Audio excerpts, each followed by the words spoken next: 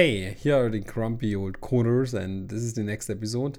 This time we are talking about how to produce a podcast. So we thought it's a good idea to actually talk a little bit about podcast production, given the fact that we are doing this since, I think this is episode number 18, right? I think we're doing this. Hello, by the way. I think we're doing this for 2 years now.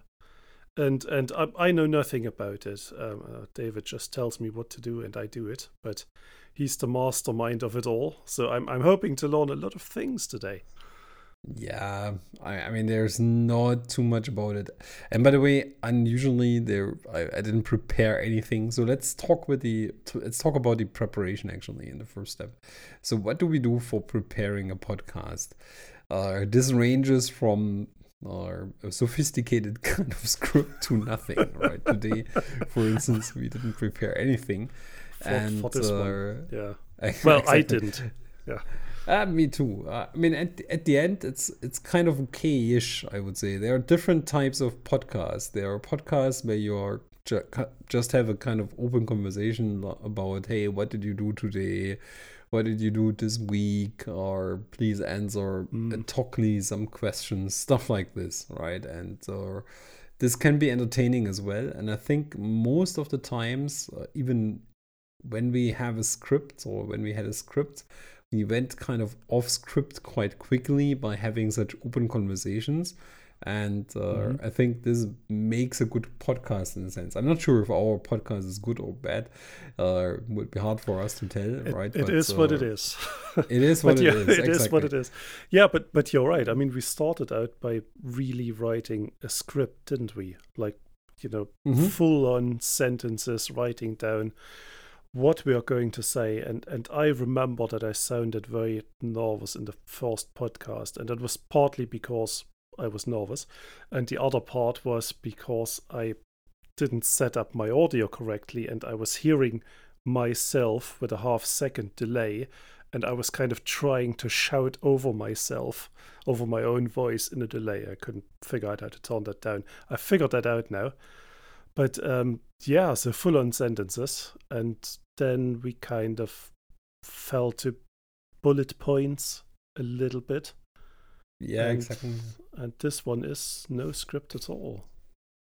Exactly. I mean, I have to say, before I started to record this podcast, I had a podcast for more professional reasons, let's say, right? So meaning I produced one for one of my customers, and motor drive engagement, let's say, right? Engagement with training content, which we produced for the same. And there I actually appreciated to script stuff a little bit more out, right? Or given the fact that we invited different guests, given the fact that you wanted to cut it a bit more professionally and so on, right? And it typically, if you do some video production or audio productions, it helps to kind of script it from my point of view, right? Just my experience. Even if you forget the script later, it helps in the first step to script it out and kind of have a script if you produce it professionally. I mean, this here is not professional, whatever, right? It's just for entertainment purposes. But if you do it for educational purposes, it's a good idea to have an idea what you would like to talk about and kind of read it at least once after it's scripted.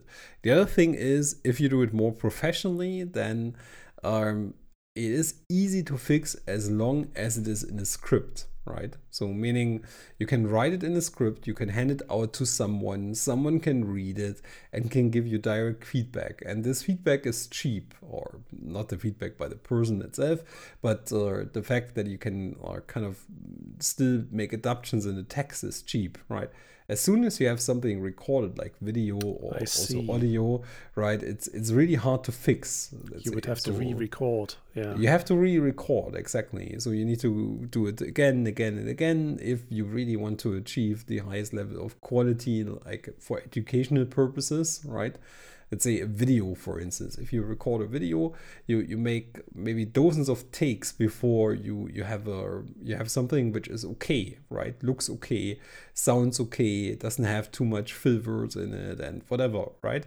And given that, scripting it out up front to get a very good idea about what you would like to say is a good idea, right? Because you can fix stuff easily in the scripting phase. You can get it easily reviewed by maybe some subject matter experts before you start recording. Because if it is on tape, it is on tape, right? And if you didn't find out until then, right, it is kind of expensive to fix it later, right? Because you need to re-record, and recording in a sense is time intensive and time intensive stuff.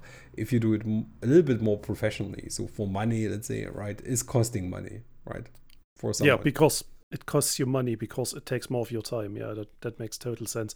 And to be fair, if I watch recordings, training recordings, training videos, and there's a lot of sort of disjointed chaos in there, fill words, as you say, or topic jumps, I do get annoyed by that. So I understand why you would make that smooth, right? But for our purposes, right?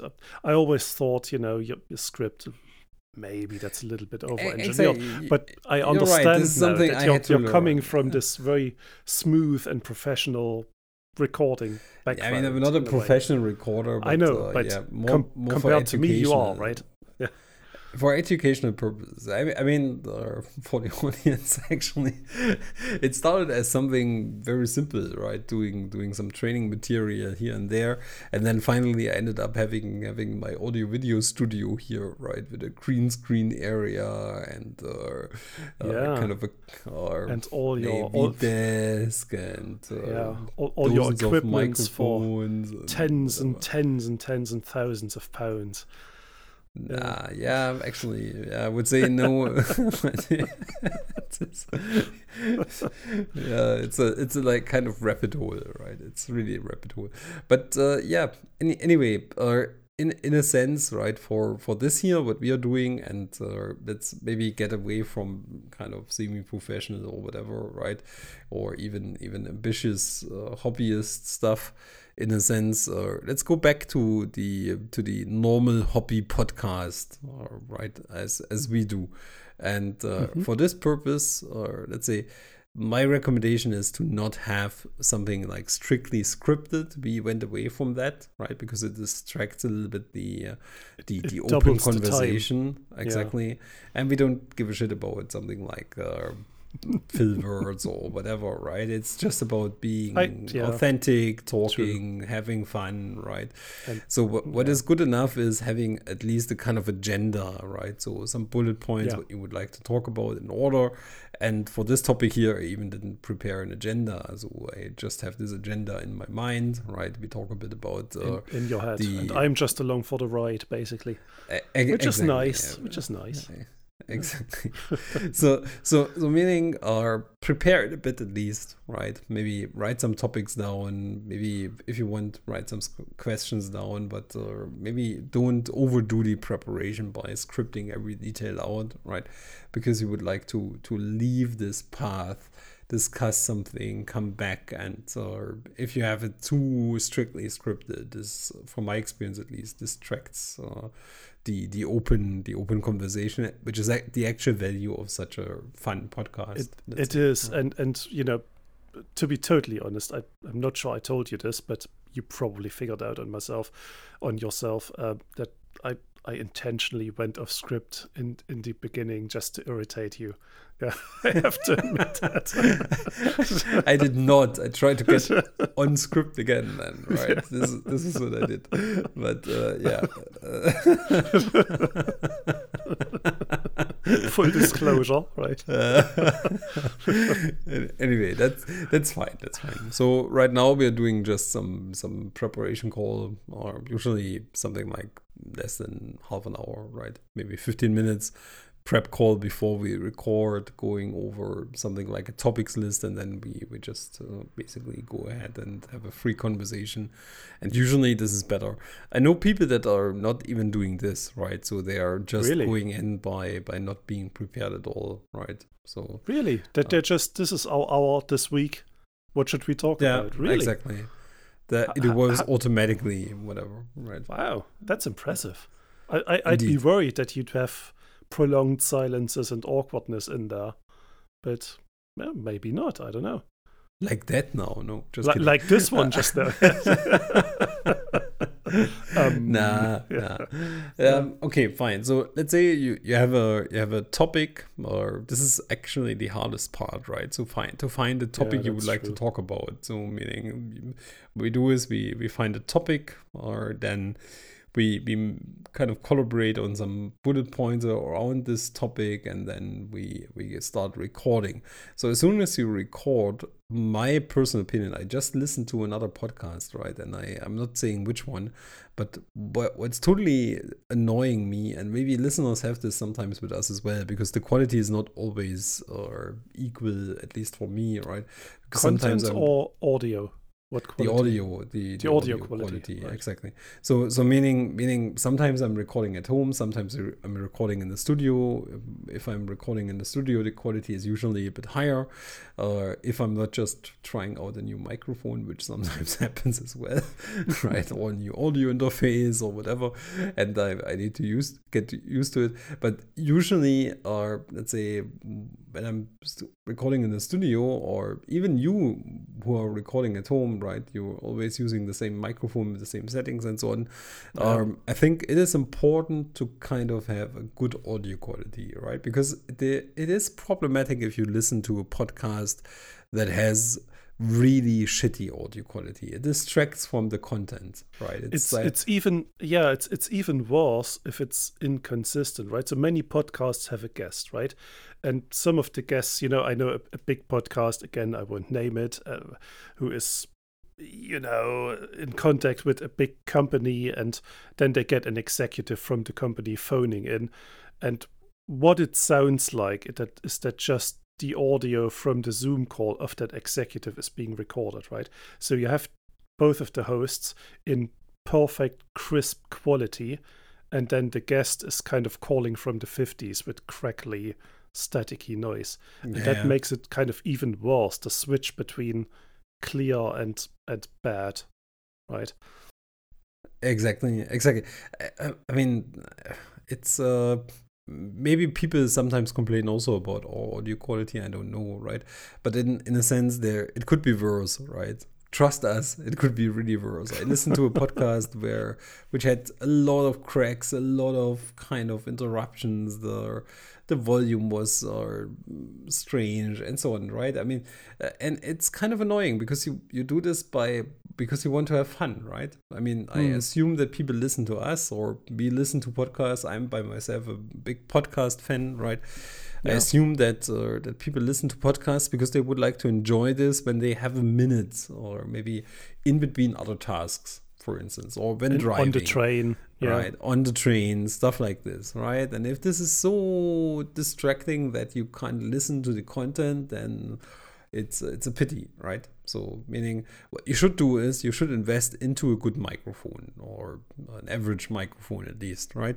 So before you start recording, get yourself a microphone, a proper microphone, something like a condenser microphone. Yeah, I think we need to define sort of the minimum level, because my microphone was £50, which is maybe 60 or 70 euros.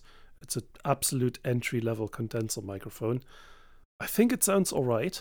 It sounds good. It sounds surprisingly well, actually. Right. Yeah, well, thank you. Well, surely yours sound better, but as an absolute amateur, I'm not sure I could tell the difference, to be honest. No, I don't think that mine sounds very much better, but it's more about the constant quality, let's say, right? So what I tended to buy is, I tried a few microphones out, to be honest, right? And yours is actually really good for the price, but you need to be lucky. Or which one do you have?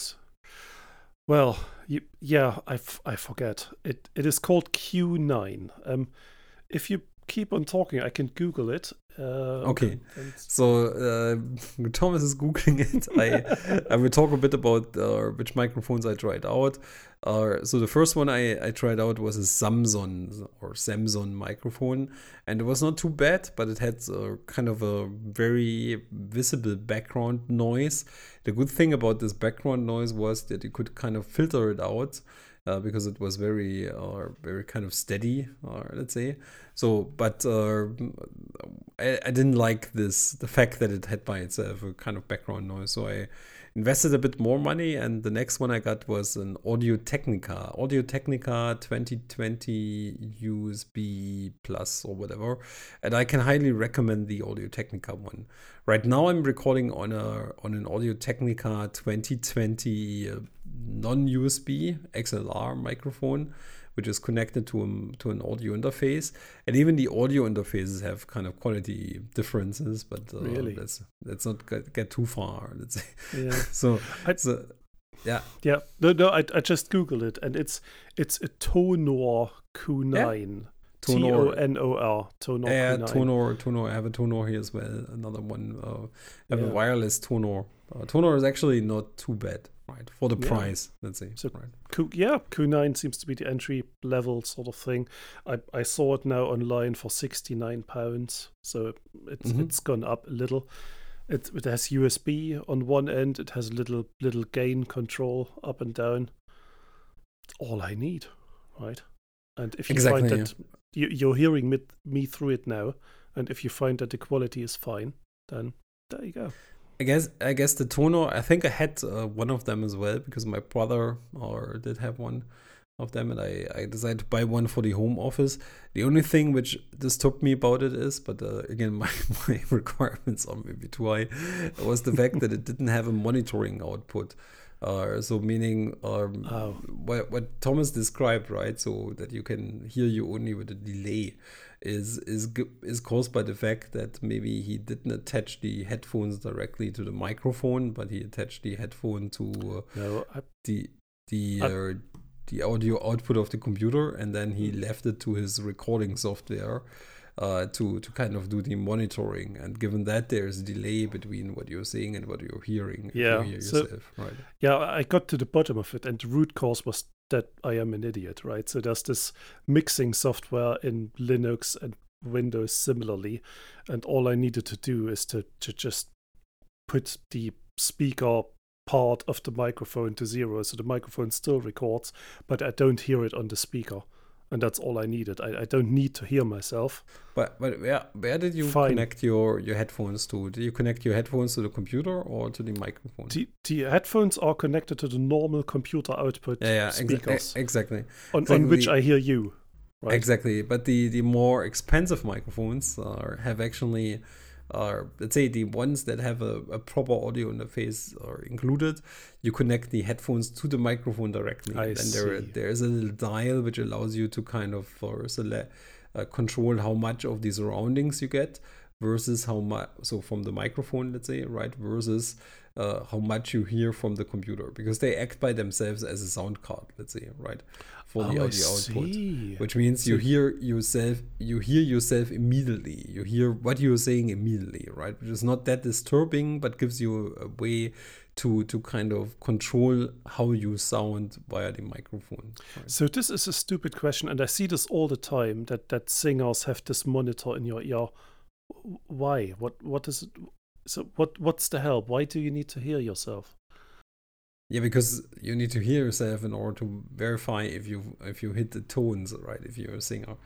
So meaning, okay, fine, okay, because you're a singer, they have closed headphones, let's say, right, and given that they need to kind of hear themselves in order to kind of control if they are kind of hitting the desired control tones. The pitch. Yeah, okay, exactly. Right, yeah. So, as I say, stupid question, right? But for me, I never felt, I never had the urge to say, "Ooh, I'd wish I hear my voice now," right? Yeah, I'm quite happy not to hear it. I only put it very slightly into the background, right? To have this feeling that there is some control about what I'm saying, I'm hearing, let's say, but it's not mandatory, let's say, right? It's really not mandatory. Okay. So and right now I went a bit away from USB microphones. lately, that means lately, a few months ago, I went away from USB microphones because I think the XLR ones are actually more reliable and useful and so on, right? But then you need to have an external audio interface, let's say. So as soon as you deal with more than one microphone, I would strongly recommend to use an XLR microphone or XLR microphones. So those are the ones that are kind of connected via those thick standard cables, let's say, right? Analog cables, right? Okay, and like coax cables. How can I imagine? Yeah, exactly. Three lines, I think, or has such an XLR. Reminds me a little bit of the stereo stuff which my father had in the 80s or something like that, right? So it looks like the same cables which he put in instead of I'm sure it essentially hasn't changed since then. Exactly. I think it didn't change since then. And as soon as you work with multiple microphones, having multiple lines, right, then you would like to have an audio interface which records those multiple lines, and those multiple lines are then kind of mixed within your audio interface or via software, let's say, right? I was about to say, when you say audio interface, you mean a physical thing, like a mixing board or something? An audio interface is basically like an external sound card which has multiple inputs. So it has inputs for instruments, it has inputs for microphones, it has inputs for normal. And on the other end of that thing is a USB, and then the other thing is a USB, exactly. And then you can kind of take this as input and record stuff, let's say, right? Okay, but the PC records, right? The PC records, yeah, exactly. So there are different types, but a simple audio interface does have a very basic mixer functionality, right? So the one which I have, it has some handles to kind of mix some stuff if you want, right? So because it has multiple channels, each microphone and each instrument becomes a channel, and you can kind of control on the interface or to which degree you would like to mix this, right? But the normal case is that you mix it in software or on the computer, let's say, right? Whereby there are also kind of very big mix pults, let's say, right, that are also audio interfaces, essentially, just with more handles, let's say, right, in order to control this stuff manually. But yeah. So it arrives at the PC already mixed, or exactly, channels still, exactly. So there's one input to the PC, right? Exactly. The one which I have has, I think, 4 inputs, 2 microphones, 2 instruments, and I think a standard input or something like this. And you can already mix it, right? So you can already kind of say, okay, fine, this input has this volume, the other input has this volume, and then it appears as one device with multiple channels in your audio mixing or software. I see. Because I have a little thing that is the opposite, right? Because I have multiple PCs here, they all have an output, and I have one set of speakers, right? So I have sort of the opposite thing, multiple inputs, one output, and I bought a little thing which is like 10 centimeters wide, and it's, well, I made a mistake. I should have bought a mixing board, but what I've bought is a 4-way switch, so I have to switch which input is on the speaker now. Exactly, but an audio interface would have helped you, right? You could have basically used one audio interface with multiple inputs and would have been able to mix this, let's say. But it's the other way around, right? The output of my little thing is directly the speaker, right? And the inputs are various PCs. Yeah, but so the output would have to be a 3.5. Yeah, works here. Yeah, could work here as well, let's say, right? You can also kind of mix this together to one output and put it on one speaker, let's say. Right? I see. There's only one pair of speakers attached to my audio interface, and I have multiple inputs, let's say. And I assume it can amplify as well, right? So it's slightly. Yeah, it can amplify a bit. Or let's say the microphones need to be slightly amplified, right? Some of them, at least. Anyway, so meaning, coming back to the original topic, what you need to have is a good microphone. USB microphones are for having a single microphone completely fine, let's say, right? If you want to record more than one thing, at the point of time because you're having a band and would like to kind of play some music into your podcast or whatever, right? Or if you are doing, and this is important, right? So there are different types of podcasts. The one which we are recording is basically online, so meaning Thomas and me, we have a line open where we kind of have our communication. We are using Discord for this purpose, right? So we have right now a Discord call, but everyone records locally via his preferred recording software, right? And for such a purpose, a USB microphone on each side is completely okay, let's say. As soon as you have something where you have guests on site, so locally, right? It would be good to maybe have an audio interface to which you attach just two microphones and kind of mix it already there, or map it to two channels, then basically directly in your audio recording software, which is a bit funny. I had this a few weeks ago. I had to for my customer, right? Had to record an on-site podcast, and I went there with a MacBook and two USB microphones, right? And the problem with my Mac is, it seems with every Mac is, there's a software which I prefer to use, which is Logic Pro X. No advertisement. It's a kind of very default audio production software. Has a lot of features, and it's good for podcast recording. But you don't need to use it. I mean, you can also use GarageBand, or you can use Audacity, or whatever, right? Whatever Thomas uses Audacity, I use Audacity. I'm using Logic Pro X, right? Typically, GarageBand is the kind of little brother of Logic Pro X. Anyway, whatever works for you, right? So, and I attached basically two USB microphones, or in this case, I decided to use the Blue Yeti. Again, also not advertisement, but for consumer stuff, the Blue microphones are actually not bad. They have a decent quality, right? They are good. They are kind of a bit bigger in size, but unpractical to travel with them, I have to say, right? The fully sized ones at least.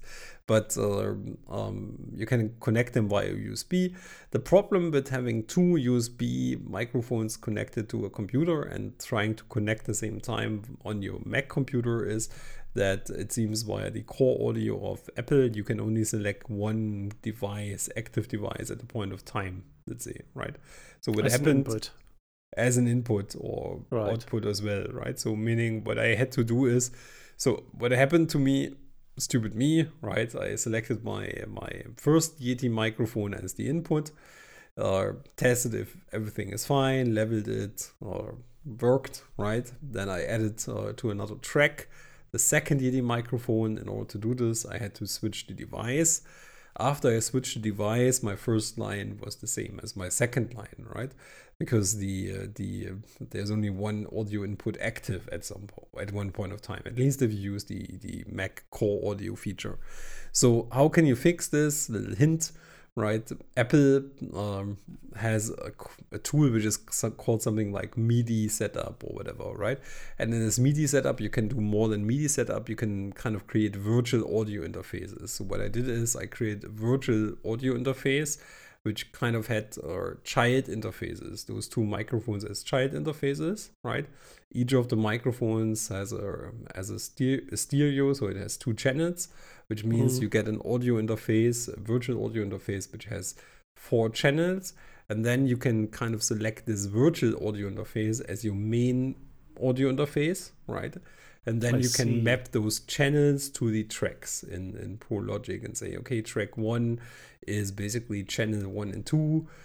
Track 2 is channel 3 and 4, and then it works perfectly, right? So it's cool that Apple provides you this feature. It's a bit sad that you have to go this workaround, or have to take this workaround instead of just being able to select multiple active devices at a point of time. Maybe I did something wrong. If someone listens to this who knows how to do it better, he can let me know, but this is the way how I solved it, at least. Anyway, good microphone or headphones, or I personally also prefer Audio-Technica because they are sounding very natural, but any kind of pairs of headphones works. That is maybe closed, right? Why should it be closed?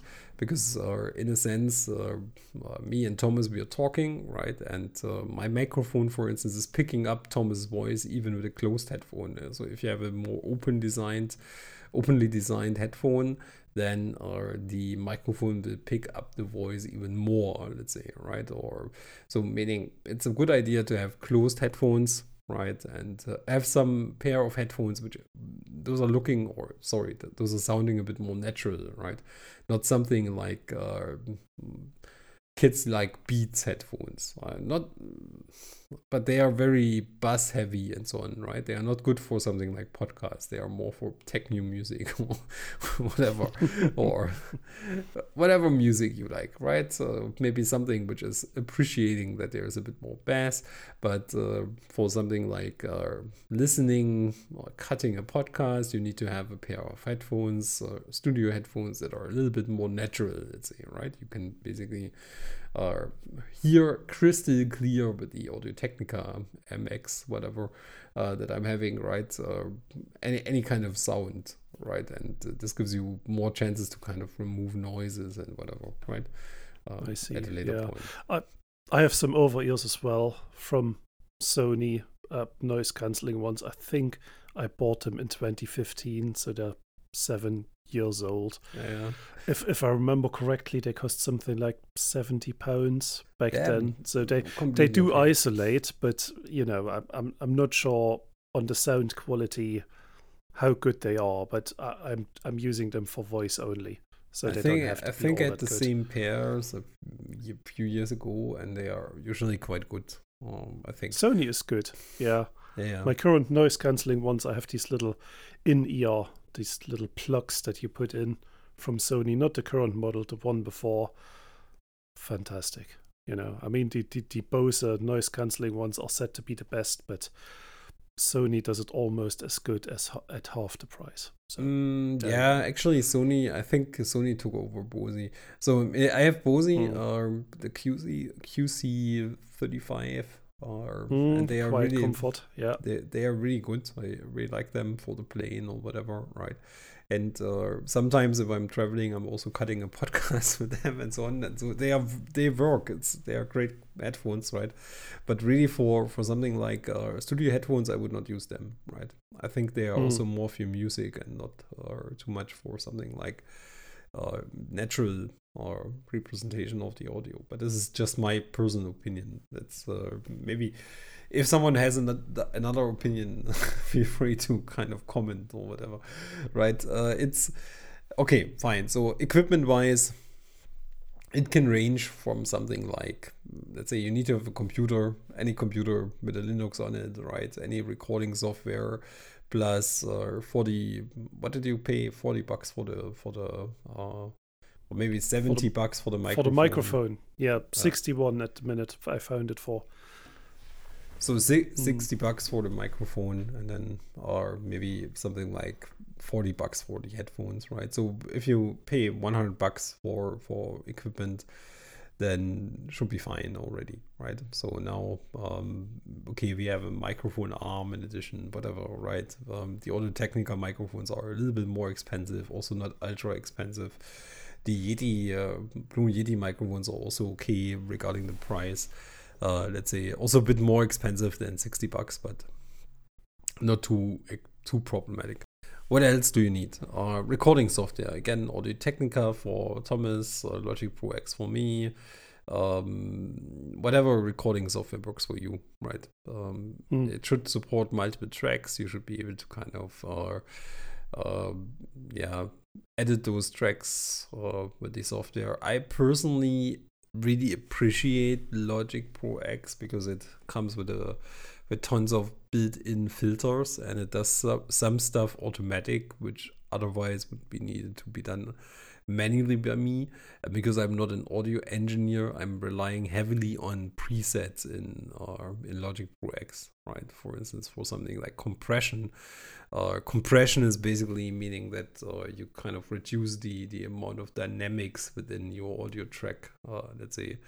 and there are dozens of presets in Logic Pro X for which kind of type of audio track you're doing this, right? If it is guitar music, if it is just voice, if it is some singing and so on, right? And I'm just using the right preset, and then this usually works quite well.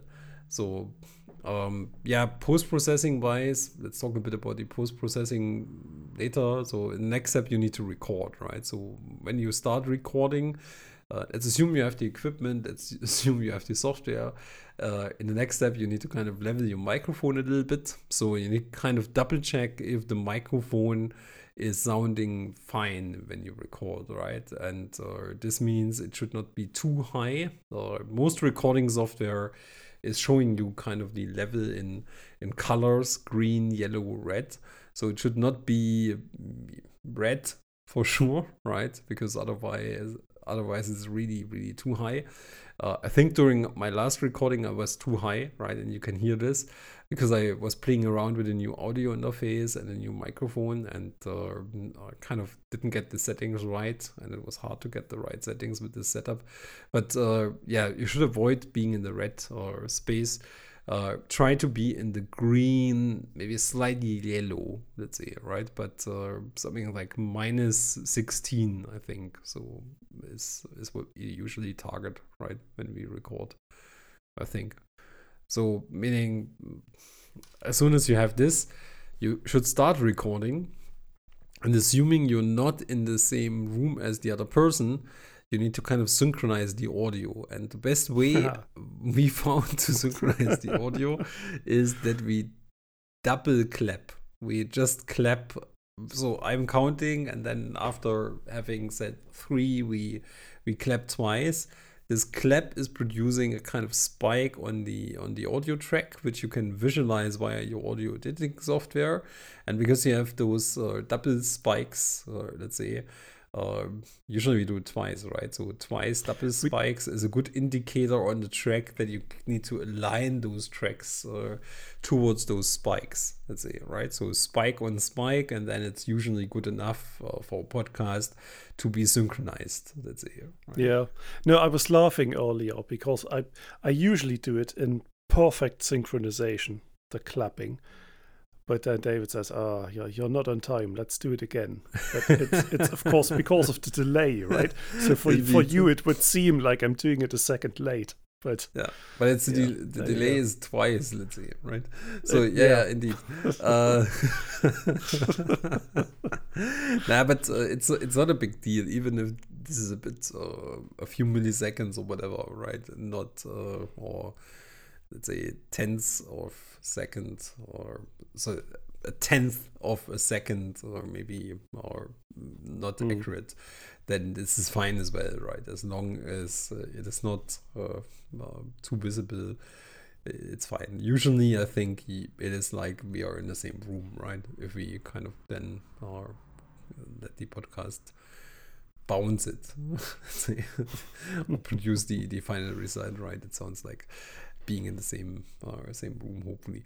So then you just record your podcast talking about whatever you want, right? Based on your notes or based on what you talked about before in the preparation phase. And then after that, or what else?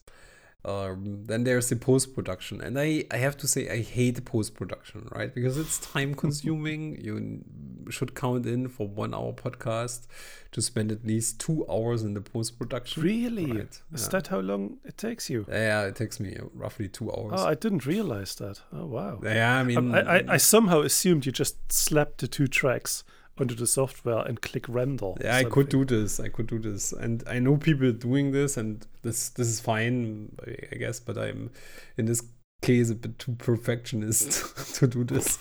So what I'm doing is I'm kind of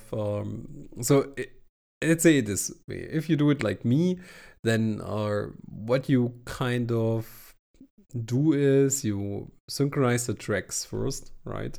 By looking for those double claps. Then you cut everything out up to the welcome Then you put the intro after that, right? So you have 2 tracks perfectly aligned. You put the intro in front of it, let it overlap a little bit by fading the intro a bit out, right? Then you start kind of adding some filters to the track. So in the next step, what I'm doing is I'm kind of re-leveling the stuff a little bit by kind of taking usually your track as the reference track, right? And then I'm adapting my volume of my track to your track, typically. I see. Right? So because sometimes I'm a bit louder than you, sometimes usually I'm a bit louder than you, right? My recording is usually a bit more higher in volume than yours, or let's say the level is higher than yours.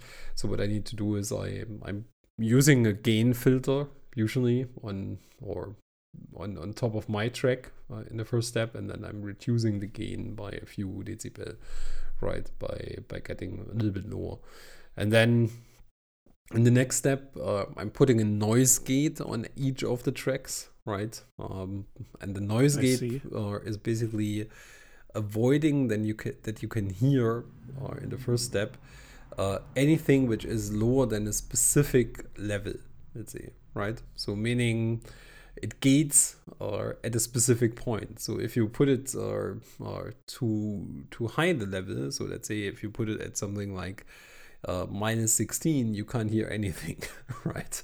Because it filters everything out. If you lower it down to something like minus 40, minus 50, right? It only filters some background noise out. If you have it in between and you're a little bit too aggressive, then if you say something, it sounds a little bit like a robot voice, or like a bit like saying something. It doesn't sound naturally anymore, right? Because it kind of, I see. I would say abgehackt is the German word, right? So there's basically choppy. Choppy. Yeah. There are so meaning it's you need to kind of take some samples of the track and try out if the noise gate which you put on it does the job for something like the background noise which you have on the track based on the audio of the other person, right? Because even if you use closed headphones, there is kind of a little bit background noise of the other person on your track, right? Because your headphones don't filter out everything, right? Even if they are closed, at least mine don't do this, which means I need to put a noise gate on to get this kind of noise away, let's say, right? So wow. After I didn't realize you put that much effort into it. Yeah, after the noise. No, honestly, gate, it's quite amazing. I'm not being sarcastic. I'm honestly amazed. After the noise gate is there is, let's say, what do I put there? Maybe a compressor on it, right, to reduce the dynamics a little bit. So gain, noise gate, compressor. This is the basic stuff. I mean, you could also put some de-essers who kind of get the hard S louds out and stuff like this, right? Something like S or whatever would then kind of be softened a bit on the audio track. But I'm usually not doing this, right? I'm kind of living with those 3 things. And then what I'm doing is there are some background noises or some things on the track sometimes that are disturbing, because even if they are natural, something like breathing, for instance, right? So for instance, when I'm talking, you might breathe, or when you're talking, I might breathe, right? And if this is too noisy, because I am usually breathing quite loudly, right? Because I have asthma, blah, blah, right? So you can hear this on the track, even with the noise gate. And if I put the noise gate, or let's say a bit more aggressive, then it's choppy again. So a noise gate doesn't do anything for me, right? So what I'm at this point, but it helps me upfront already to kind of deal with some situations. So what I'm doing is I'm going over the track, listening linearly to it after we are both kind of already synchronized and so on, right? So I'm listening to you and me. And whenever I hear something very eye-catching, like a loud or breathe, or something like I'm putting a bottle on the table, which I should not be there, or whatever, right? I'm cutting this out. So I'm actually kind of removing this sound from the track which has it, let's say, which means that I need to listen at least once to the entire podcast, let's say, right? And given the fact that I need to do some edits on it, I might jump back and listen again to it. Listen again. Right? Exactly. So which means that, this explains why, or for 1 hour podcast, you might have something like 2 hours post-production time, right? Because you can also maybe listen a little bit faster to it, and sometimes I'm stepping over because you have a visual representation of where some noise is, let's say. So if you see, okay, there is no visible noise there, then you can assume, okay, the noise gate is with this minor stuff dealing, right? And only the major stuff is something which I need to address. Anyway, there's also sometimes some hiccups we are doing when we record, right? And I need to cut and find a point where I kind of cut and stuff like this. So it's stuff like this. And then after this, I'm adding the outro, which is the same as the intro on the same track. And then I'm bouncing it to an MP3 file, and then I'm uploading it to SoundCloud, let's say, right? Bouncing is the same as exporting. Yeah, bouncing is like exporting. Yeah. At the end, there's in addition bouncing. There's some. So this is usually what I'm doing is doing some normalization again. Normalization or kind of again tries to align the levels of the tracks to the same, so that it has a kind of expected output level. Let's say, right. This is something which I'm usually doing during the bouncing, right? You could also do this as an extra step, but I'm doing it as part of the bouncing. And then you get the output file, and this output file is then hopefully sounding nice, right? I mean, there's also other stuff you could do, but again, we are not overstressing this too much, right? No, and then you have an output file, and then you have to distribute it, don't you? Exactly. Yeah. You're right. Actually, this is a step we forgot, right? So we recorded it kind of locally, and then we upload it usually to a shared drive, and then I'm getting it from the shared drive, and then I'm doing all the post production, and then at the end I'm producing an MP3 file with a kind of high quality, something like I think 256 kilobit per second or something like this, right? Higher than it needs to be for voice usually, or even higher, right? And then we upload this to SoundCloud. This is also interesting. So there are different podcast hosting solutions. For us, we decided to use SoundCloud. SoundCloud is a service which is used by a lot of artists or musicians, right? That are kind of producing own music. Not only by podcasters, and they have kind of this idea of a community where people can consume music, comment on music or podcasts, right? So it's actually quite a cool tool from my point of view. Indeed, there are pros and cons, but for our size of the podcast, this is good enough, I would say, right? And the cool thing about SoundCloud is they provide you an RSS feed, and this RSS feed can be consumed by other podcast solutions, like, for instance, Spotify or Apple Podcasts. So the only thing I need to do in order to get our stuff on Apple Podcasts and Spotify was to register it once by answering a bunch of questions and giving them our RSS feed. And whenever we kind of publish something, the RSS feed is updated automatically, and so they are picking this up automatically. So there's no need on my side to republish this on different places, right? So they can consume the RSS feed. The same for our website. So you can see that our podcast is also on our website, or listing the different audio files. The website also just has an RSS plugin, let's say, right? Which reads from the feed. So it's also updated and automatically. Google Podcast seems to have it as well. So I have Android, and Google Podcast seems to just have it. I don't know where it gets it from. Yeah, they are they are the search company. Let's say maybe they are just searching for stuff like that and index it and then have it automatically. Let's say, right. But for Spotify, I'm pretty sure I had to register it, and for Apple Podcasts as well. So I had to kind of say, yeah, I would like that you scrape my RSS feed and or kind of add it to your list, right? Which is good for the listeners, because at the end, and this is maybe also interesting, at the end, the listeners would like to listen on them with their favorite app to it, right? I personally believe that, or Yeah. let's say I am personally, I would not install a third-party app which is not anyway on my phone for maybe listening to a podcast, or maybe I would do it, but maybe not as my favorite solution. So the fact that this stuff is available via Spotify, which is one of the apps which I'm using on a daily basis, let's say, right, is really helping with the distribution, right, from my point of view. Yeah. And I, Google Podcast, I don't remember if it actually comes with the phone or if I had to install it. It's nicely integrated and seems to have everything. So, yeah, why would I use anything else? Exactly. I mean, there are other podcast software solutions and apps out there, right? Again, maybe in the future we might change it.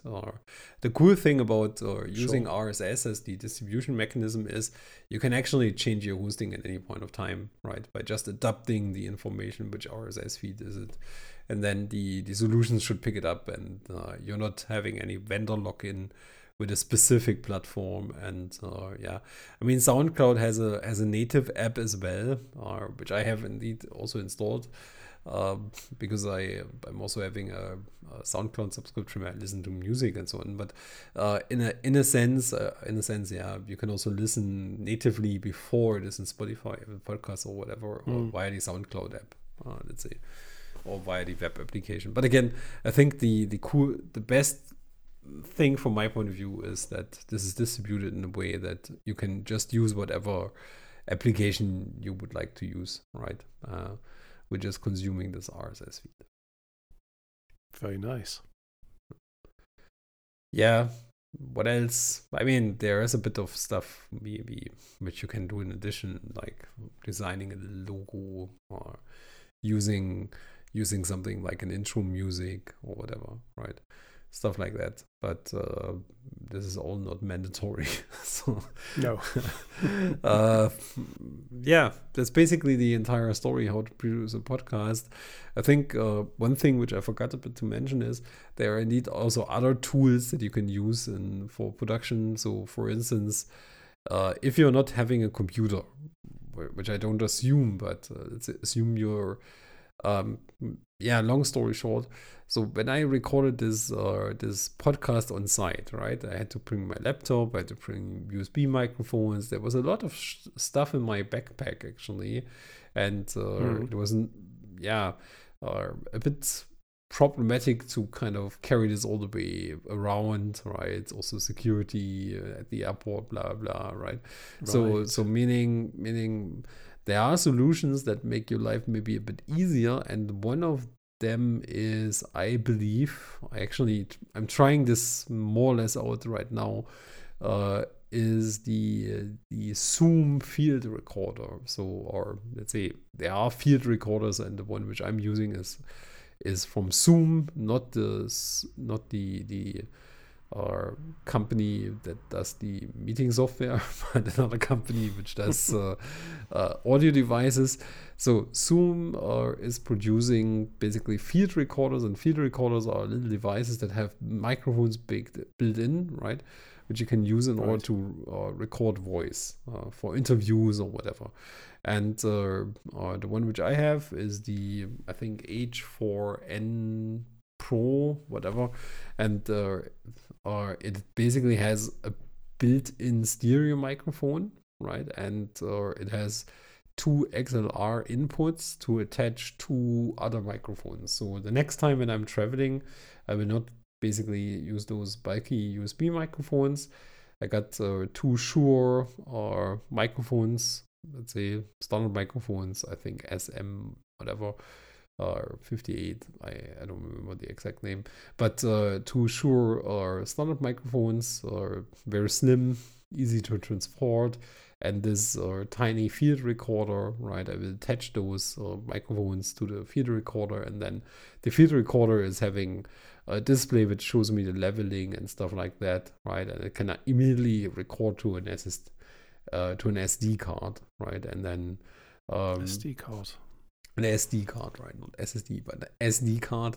And then what you can do is you can put this into the SD card into a card reader, your Mac directly. I see. And then kind of transfer it as two tracks and then start editing, let's say. I'm assuming it has a battery as well, right? So you don't need to plug it in, you need to charge it. Right now it is, I can maybe make a sample of how it sounds, right? By switching between my microphone and this one in order to give you an impression how the built-in stereo microphone sounds like. Right now there's the microphone directly in front of me, maybe something like, roughly 10 centimeters. Or maybe 7, and the Zoom recorder is a little bit more far away, maybe something like 20-30 centimeters away. And I'm recording on both devices, so what I will do is later I will kind of synchronize the tracks from this one in as well, and give you an impression how it sounds like. So just for completeness reasons, right? Just found out that we didn't press the record button on this little Zoom device. But just to let you know how this sounds in reality, here a little sound check. So now this device is in the same distance as the microphone. And this should give you kind of an idea how this Zoom field recorder sounds like. But to answer Thomas' question, it has built-in batteries. Right now, in my case, it's not battery powered. It's kind of powered via an external cable. But you can put batteries into it. Oh, you have to put them in, so it doesn't come with a built-in. No, it's standard batteries. So standard AA batteries.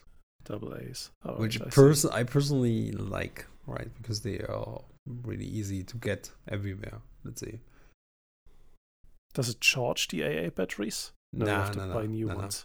But right now it's externally powered. Right now it doesn't have any AA batteries inside. Sure. It's directly attached to the power cord. But then again, the cool thing about it is, I think, that you can attach external microphones to it, and then you can also attach it as a microphone to your camera. So it has also a connector to from its output to the input of your DSLR camera, right? So you can use it as a microphone for your camera, and then it is also acting as an audio interface by itself, right? Because it's also having a USB connection to the computer, and if you connect it directly to your Mac via USB, then it is more or less the same as an audio interface with two inputs, let's say. I see. No, I'd be interested to hear the quality on that device.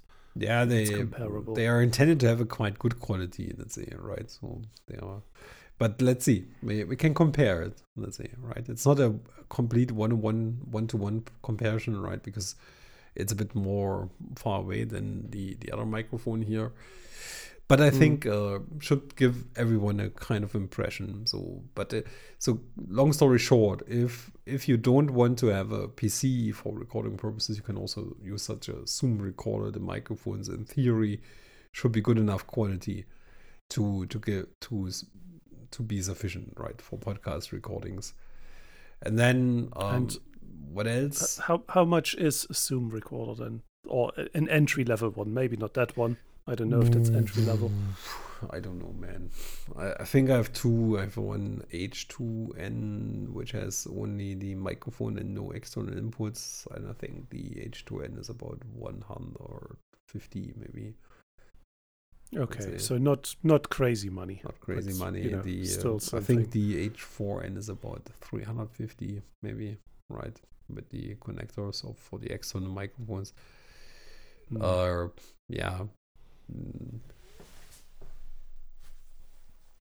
Wait a second. Need to double check something. The H2N actually. Now it doesn't have an external power supply. Also an SD card. Also an USB port, but maybe not suitable as an audio interface. But you can record basically directly with this one here, right? Mm-hmm. So this is the small version of it. the H2N should also be good enough for podcast recording stuff. You can connect something like an external microphone which you can put on your shirt or whatever, right? Not an XLR. Oh, I see. So such more a small one. Yeah. What else? Yeah, that's it basically, right? I don't have to tell more about this stuff. Do you have any? That's very interesting. Yeah, maybe a bit. Do you have any questions? No, I think that was very clear. You don't have any questions, yeah, but then it's a very dry episode, right? In a sense, I talked only about podcast equipment all the time. No, just summing it up, right? So to get started, you need a PC, and an entry-level microphone is around £60, and you need some over-ear headphones, and some free mixing software. Right, even though you use non-free software, but that's your preference. It's my preference. You don't have to do that. Exactly. And all the hosting is free as well. Nah, so it's not. Isn't it? Oh, the SoundCloud has a subscription. Yeah, it has a subscription. But there's also, I think there are also free hosting. So the guy from Hacker Public Radio, right, reached out to us a while back and asked via Twitter if you are interested to host it on his site. So yeah, if you're an open source, if you have an open source topic or whatever topic around tech, I would say, right, you can also reach out to Hacker Public Radio and they host it for free, I think, right? So why did we say no to that? We didn't say no. We didn't say no. We basically said. We just said maybe. We said, hey, here, if you want, we have an RSS feed. The only thing is, why? I mean, he didn't follow up with us yet about the RSS feed. Maybe we should proactively just send it to him, and then he can decide if he pulls it in or not. The only thing is, maybe this is a good question about deciding. I need to get my head around by myself, I have to say. So, let's say on Hacker Public Radio, it seems the preference is that you're kind of Creative Commons, let's say, right? So meaning that your license is Creative Commons, meaning you're kind of giving the rights on your audio content to the public, let's say, right? Yes.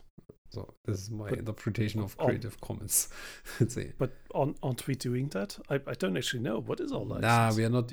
We have an all rights reserved license.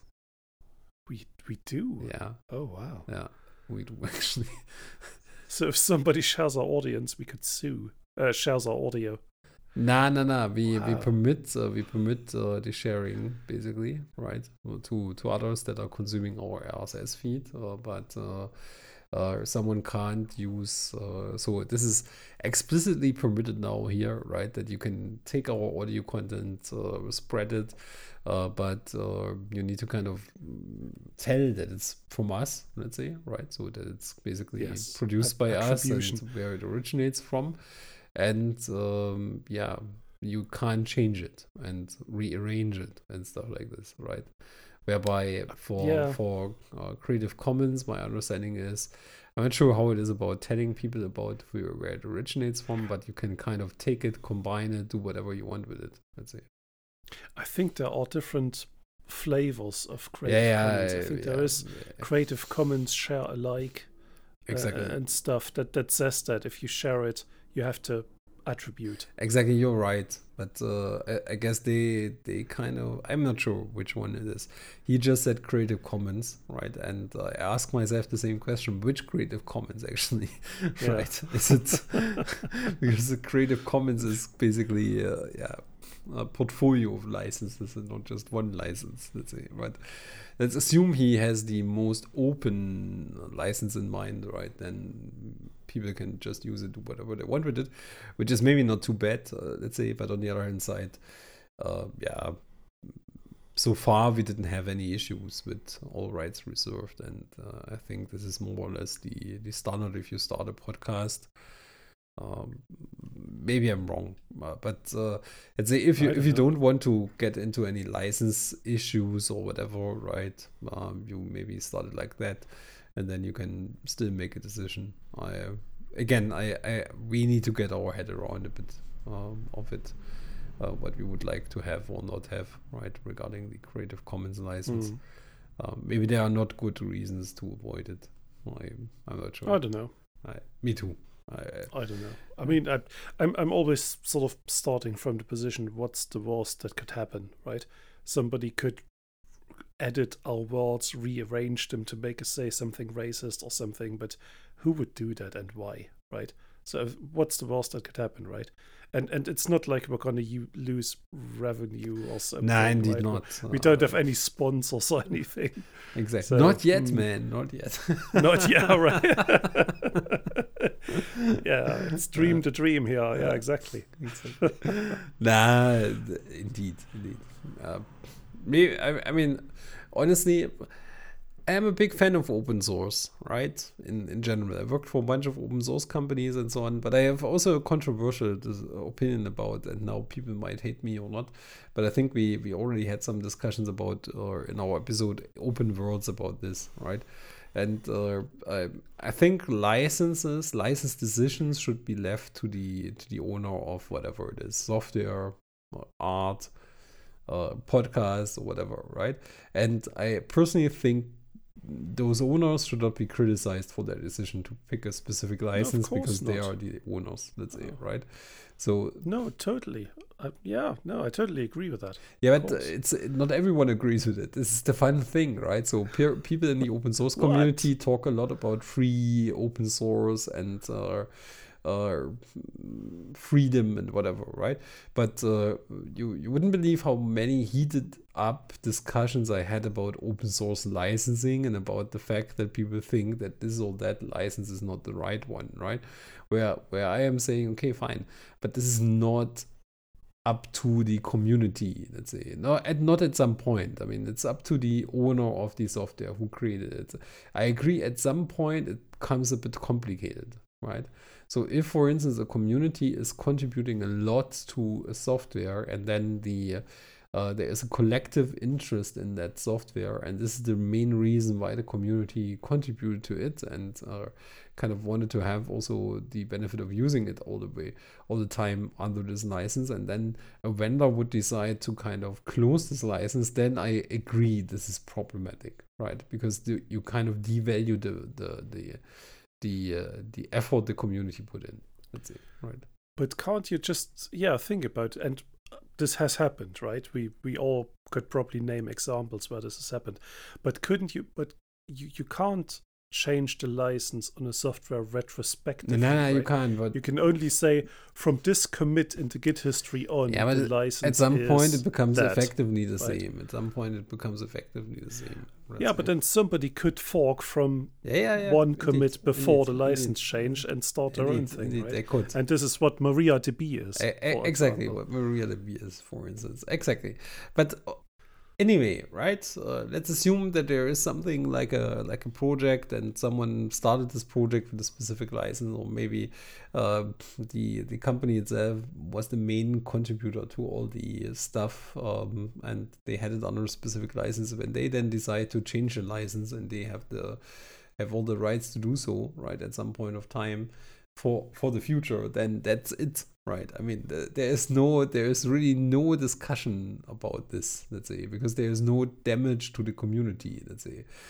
Indeed, some people might not like it because they wanted to have it under a specific license, or to provide it as their own service or whatever, right? But there's really no discussion, right? As long as you're not violating the interests of a bigger community that actively contributed to the source code and kind of added stuff by themselves, right? You can do whatever you want with your own software. So so let's assume I'm developing a software and I'm putting this under an open source license, and then no one except me contributed to it, right? Which happened for most of my open source projects, by the way.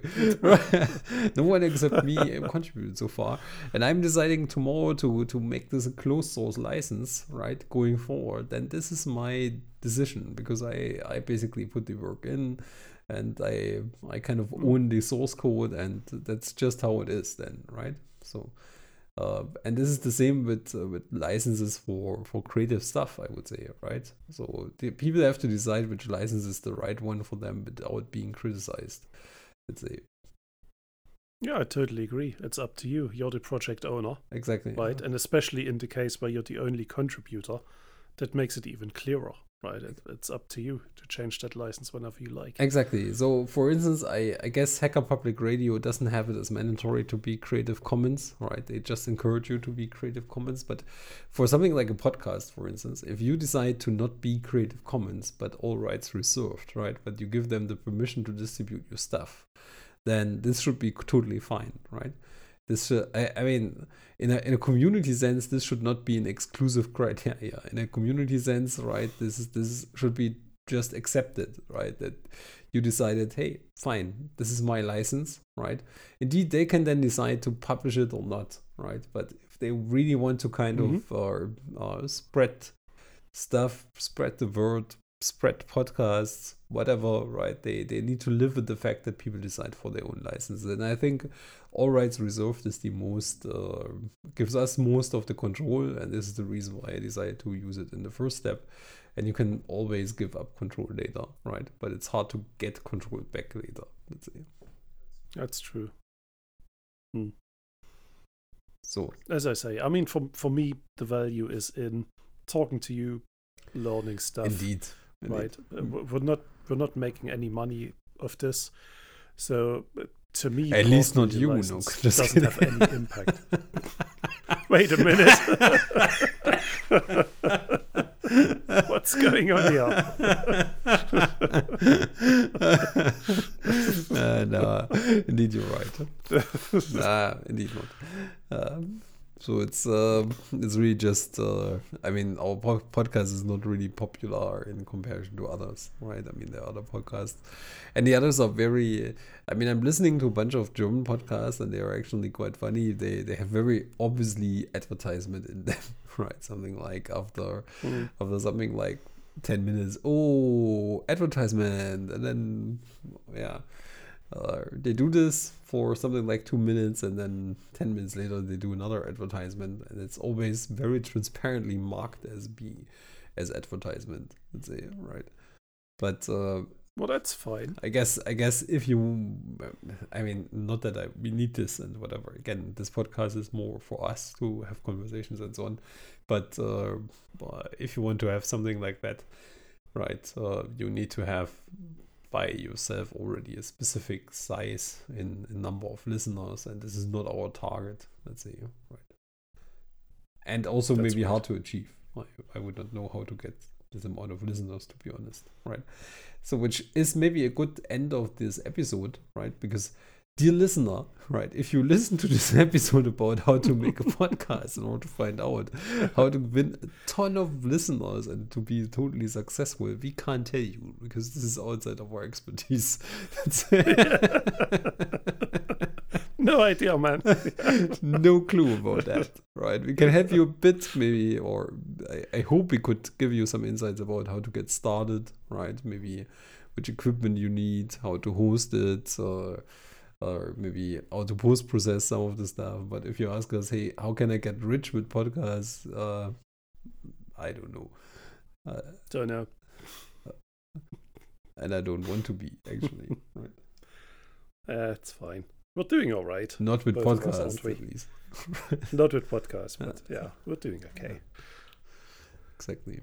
So, dear listener, thank you very much for listening, and goodbye. Goodbye.